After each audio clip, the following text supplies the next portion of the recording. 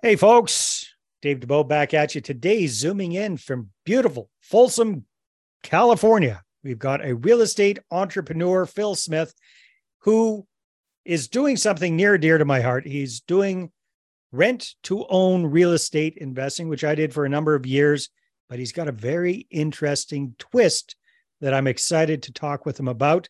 So, Phil, welcome to the show. Great to see you. Thanks, Dave. Appreciate you having me on.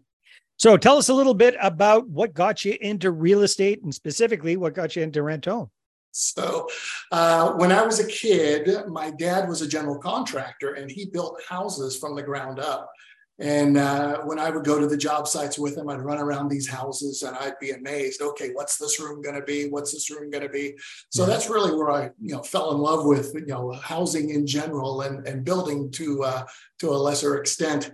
My parents had a couple of rentals when I was in my teens, and I learned that I definitely didn't like all of the tenants, toilets, trash, termites, all of that good stuff. How did you learn that, Phil? Tell me the story that really stuck in your mind that just said, I don't want to deal with this. Yeah, so they got a couple of calls in the middle of the night from their tenants saying that, oh, this is wrong and that's wrong and everything like that. And then my parents were sort of reluctant landlords. They liked the idea of the rental property. They didn't necessarily want to have to deal with the people that were living in the property so much. So you probably heard a lot about it around the dinner table, especially the day after those 3 a.m. phone calls. You know it. So they wound up not holding those rentals too terribly long, but it was something that, appealed to me. And I'd sort of, looked at real estate and thought it was a great way to create some generational wealth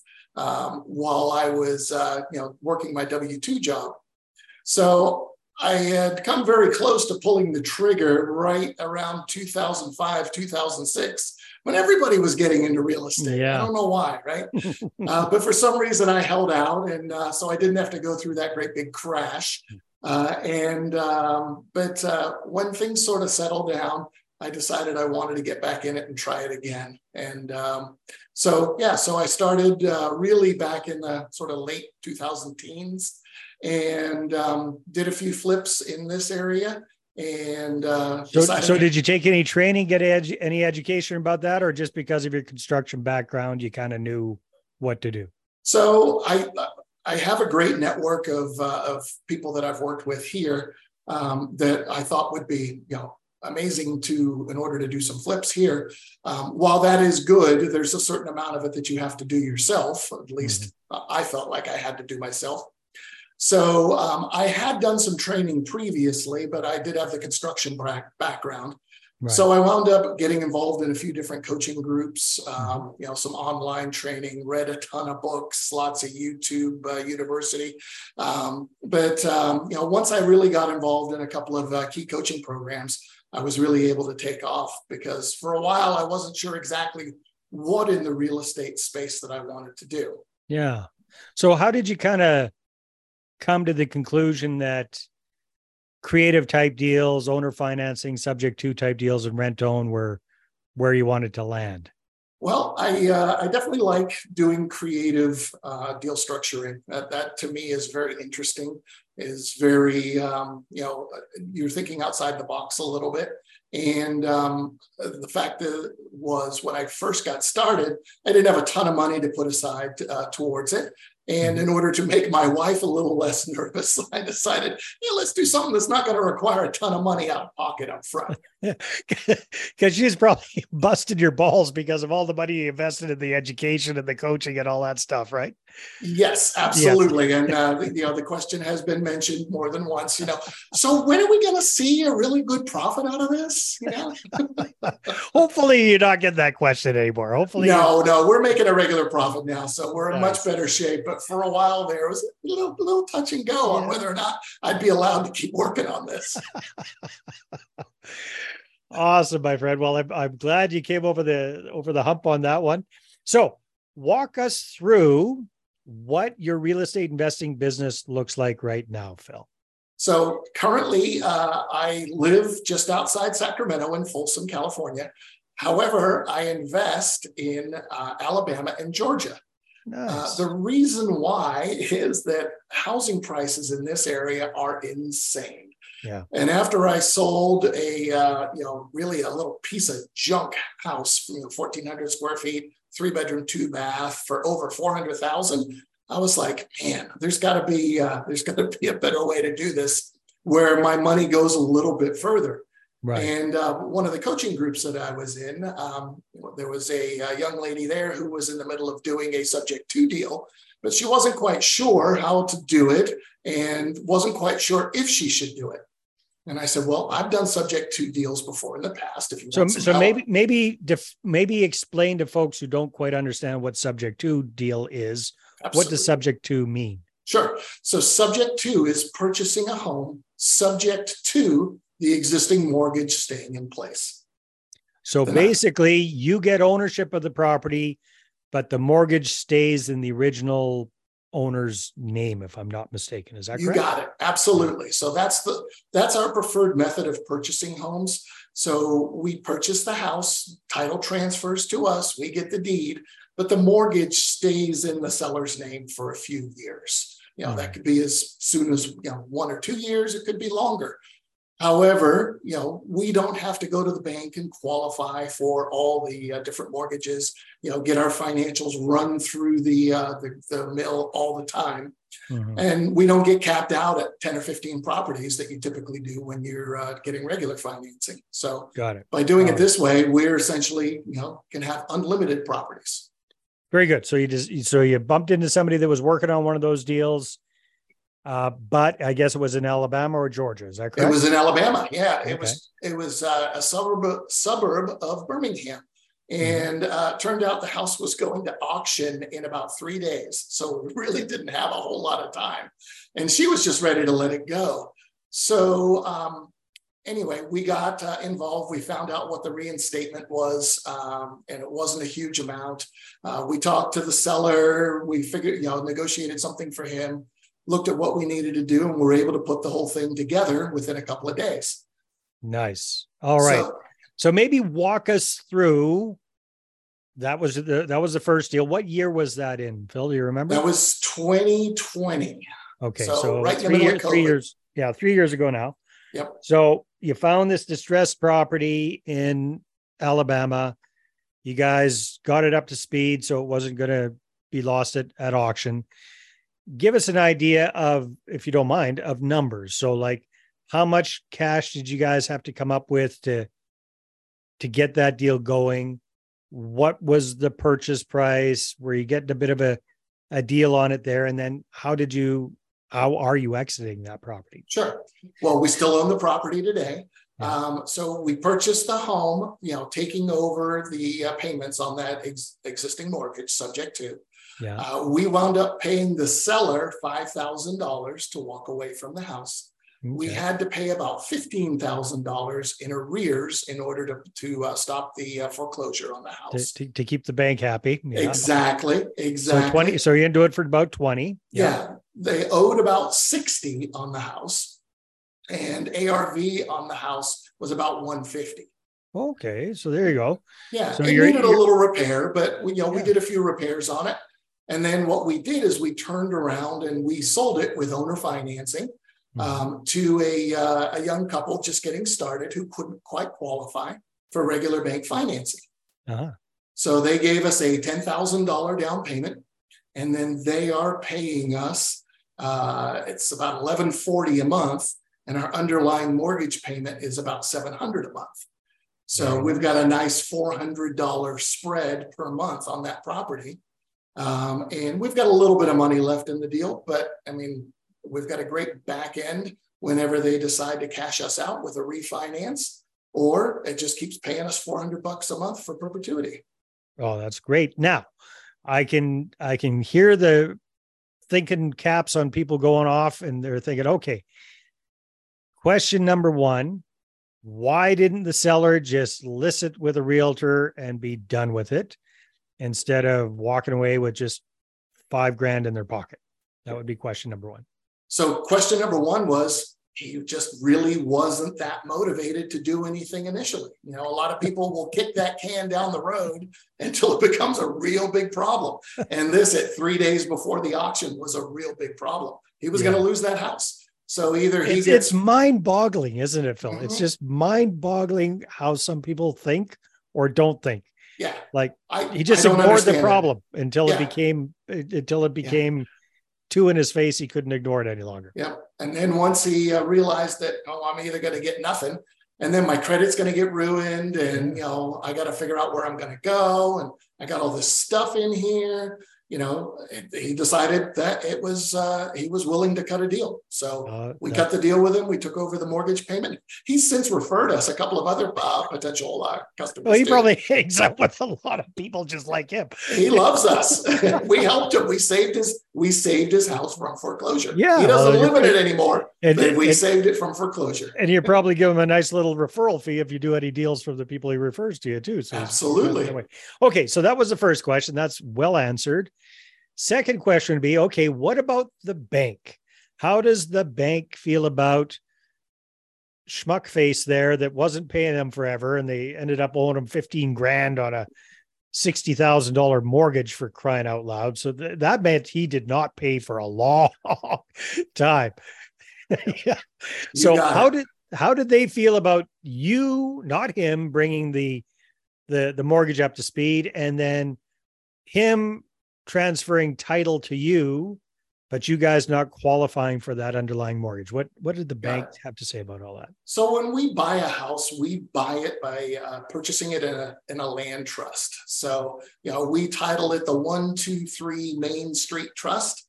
And as far as the bank is concerned, they just think it's, you know, an asset protection situation where the title is just being passed from the individual owner to a trust. So it could be his own trust. They don't know who owns the trust. That's just a trust, right? It's a trust. They're thinking, but they're thinking, not a big deal. It's probably original owner's trust. That's why they're not freaking out about this. And honestly, they're more important. What's more important to them was getting that $15,000 and regular payments going forward. Yeah. Right. You know, we could write a check that says, you know, our, you know, company name on it, and that we're paying this mortgage, and they don't care. Honestly, everyone talks about the due on sale clause, where, you know, a mortgage can be called if it's transferred without the bank's authority. But I have yet to, you know, find out about it or see it happen. I mean, I've got some wood here, or nor do any people in our coaching group, which, you know, really specializes in subject to and creative financing. You know what? Really I'm up here in Canada, and Canadian banks are crazy conservative. However, I did a few creative wonky type deals back in the day, subject to, and same thing. As long as they're getting paid, they really don't care that much, has been my experience. So exactly. Okay, very good. So the bank doesn't really care. And you guys, very, very smart. You're doing this in a land trust, which just makes it very hard for anybody to know who really owns the thing. And okay, so it's a win for the seller. They're able to get out of there. Big win for the bank. They're getting brought up to speed and regular payments. So now you've got your end buyer in the property, a couple that couldn't quite qualify for traditional bank financing. They came up with 10 grand for a down payment. Now, did you do a lease with an option to purchase with them, or did you do an actual owner financing deal with those guys? So with this one, we did an actual owner financing deal. We did a contract for deed, or a land contract, which is where basically they have equitable interest in the home, but they don't have legal title. So we keep the title in our name, which gives us a little bit more protection. Mm-hmm. And then they make installment payments to us on the home. Now, one of the things we ask our people to do when we sell them a house, whether it's on a lease with an option to purchase or a contract for deed, is we want them to be working on some sort of credit repair. Because while we like the regular payments, they're probably paying a little bit more per month to us than they would if they got a conventional mortgage. So we're hoping to get them into a conventional mortgage in the not too distant future. We're shooting for 1 to 3 years. Nice. And that makes sense, right? Because at the end of the day, the $400 a month cash flow is nice, but the 60, 70 grand payday at the end is where you really make your money, correct? Absolutely, and that's one of the selling points that we certainly talk about when we're dealing with potential sellers. Like, look, we don't make our money on the deal really until the back end of this. We might make a little bit up front or leave a little bit in the property, and we'll make a little bit monthly, but really where we make our money is at the back end. So it definitely benefits us for them to get themselves credit worthy so they can get that regular conventional financing, refinance that mortgage, and pay us off at the back end. Very smart. So, Phil, next question I've got for you is, how are you typically finding these kind of properties, these kind of situations these days? So we market a couple of different ways. We do a little bit of SMS, text blasting to people. We pull lists of foreclosures, and we do door drops, and then follow those up with some calls, some texts, and some mailers.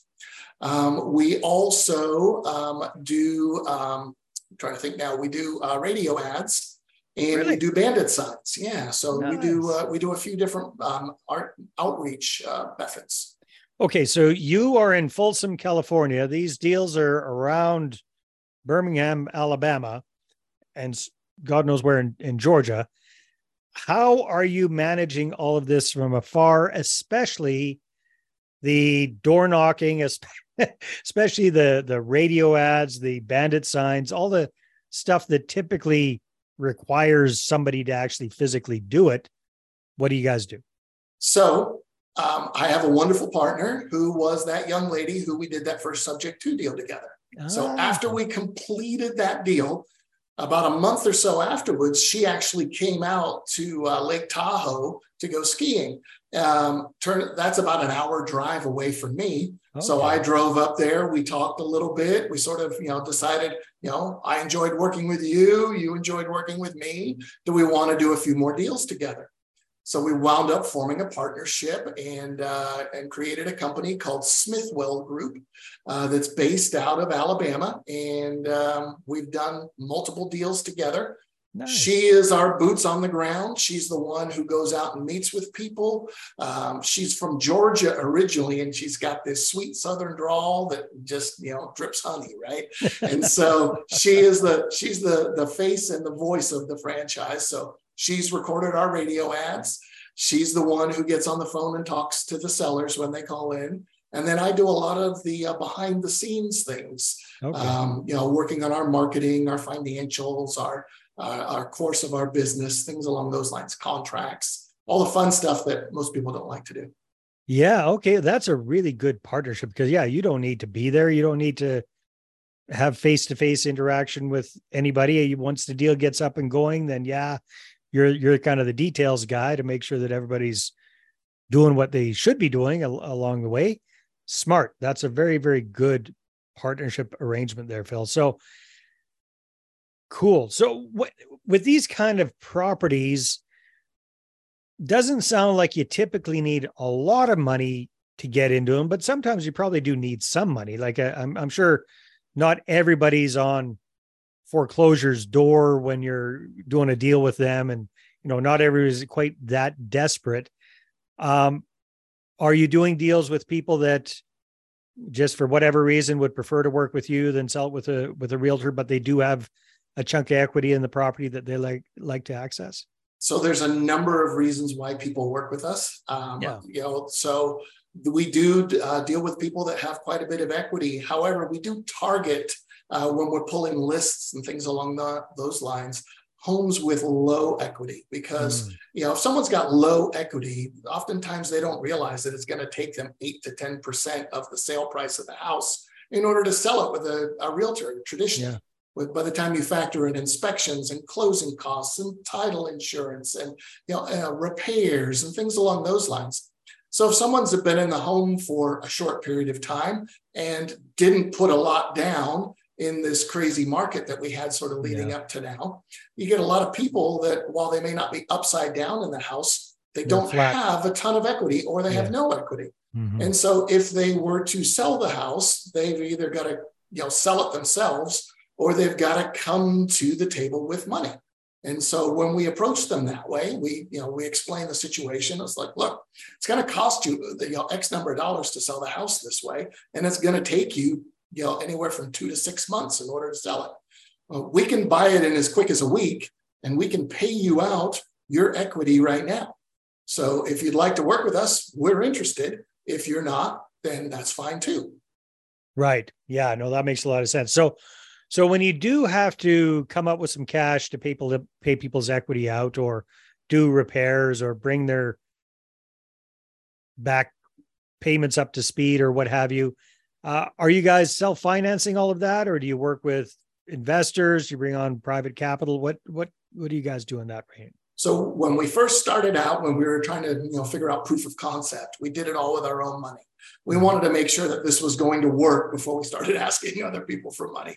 But since then, we've raised over $500,000 of private money that we've been able to put to work for some properties. So we've done a few flips, we've done a few wholesale deals, but our preferred method is either buying with owner financing or subject to, and then turn around and selling on the lease with the purchase option, or contract for deed. All right. So one last question, because time flies when we're having fun here, my friend, but I could talk about this stuff all day. I love it. And so what I noticed on your website when I was checking it out is you're getting into these properties subject to, but you're not always selling them with owner financing. Sometimes you're getting people in as rent to own clients and doing a switch to seller financing after a year or two. So maybe explain why you do that instead of just getting them in with the seller financing right off the get-go. Sure. So our business is, we don't want the headaches of the tenants for the most part. However, we want to make sure we're getting the right people into this home.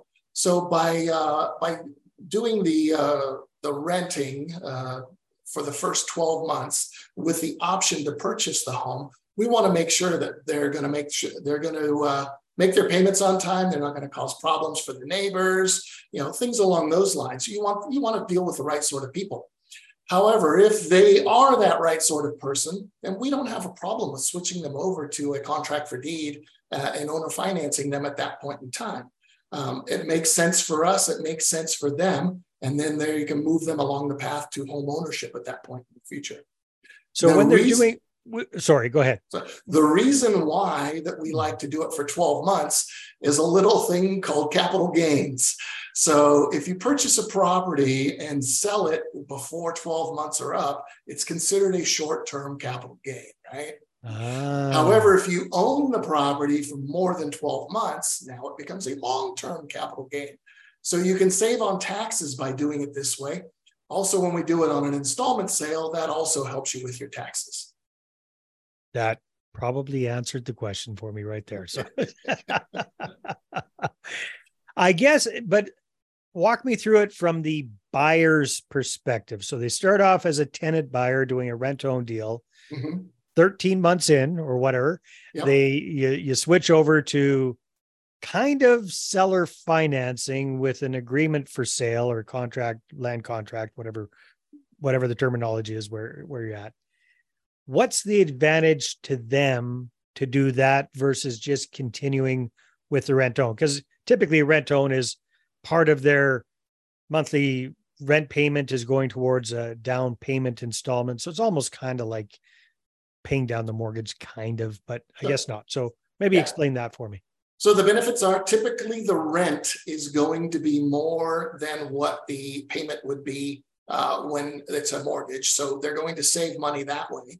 Also, once they have equitable interest in the property, now they get to take all the benefits of being a homeowner. They get to write off the property taxes, the insurance, all that good stuff. Not insurance, interest. They get to write off the interest on their taxes when they do it. So It's the benefits of being an actual homeowner once we switch them over to this land contract. That's right. So even though they aren't on title yet, they have that equitable interest And that's enough to trigger all of those benefits that you mentioned. You got it. Makes sense. Yep. Okay. Yeah. Perfect. Phil, this is fascinating stuff. Really appreciate you kind of sharing your insights and your experience there. If people want to find out more and connect with you, what should they do? Sure. You can check out our website, which is Smithwell Group, SMITHWELL group.com. Or you can email me, phil@smithwellgroup.com. That's pretty easy. Thanks for being on the show, Phil. Thanks so much, Dave. I appreciate the time. All right, everybody. Take care. Talk to you on the next episode.